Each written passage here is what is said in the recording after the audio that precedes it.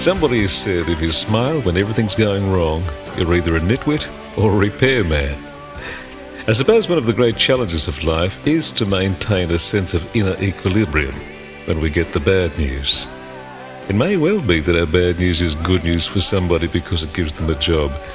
But basically, our bad news can be good news for us as we recognize it as our life's job to face it, rise above our first feelings, take it with both hands and face its challenge.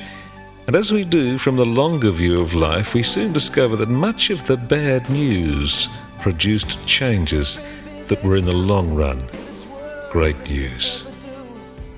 The old book reminds us, in the longer view, all things can work together for good. Think about it. I'm Mal Garvin.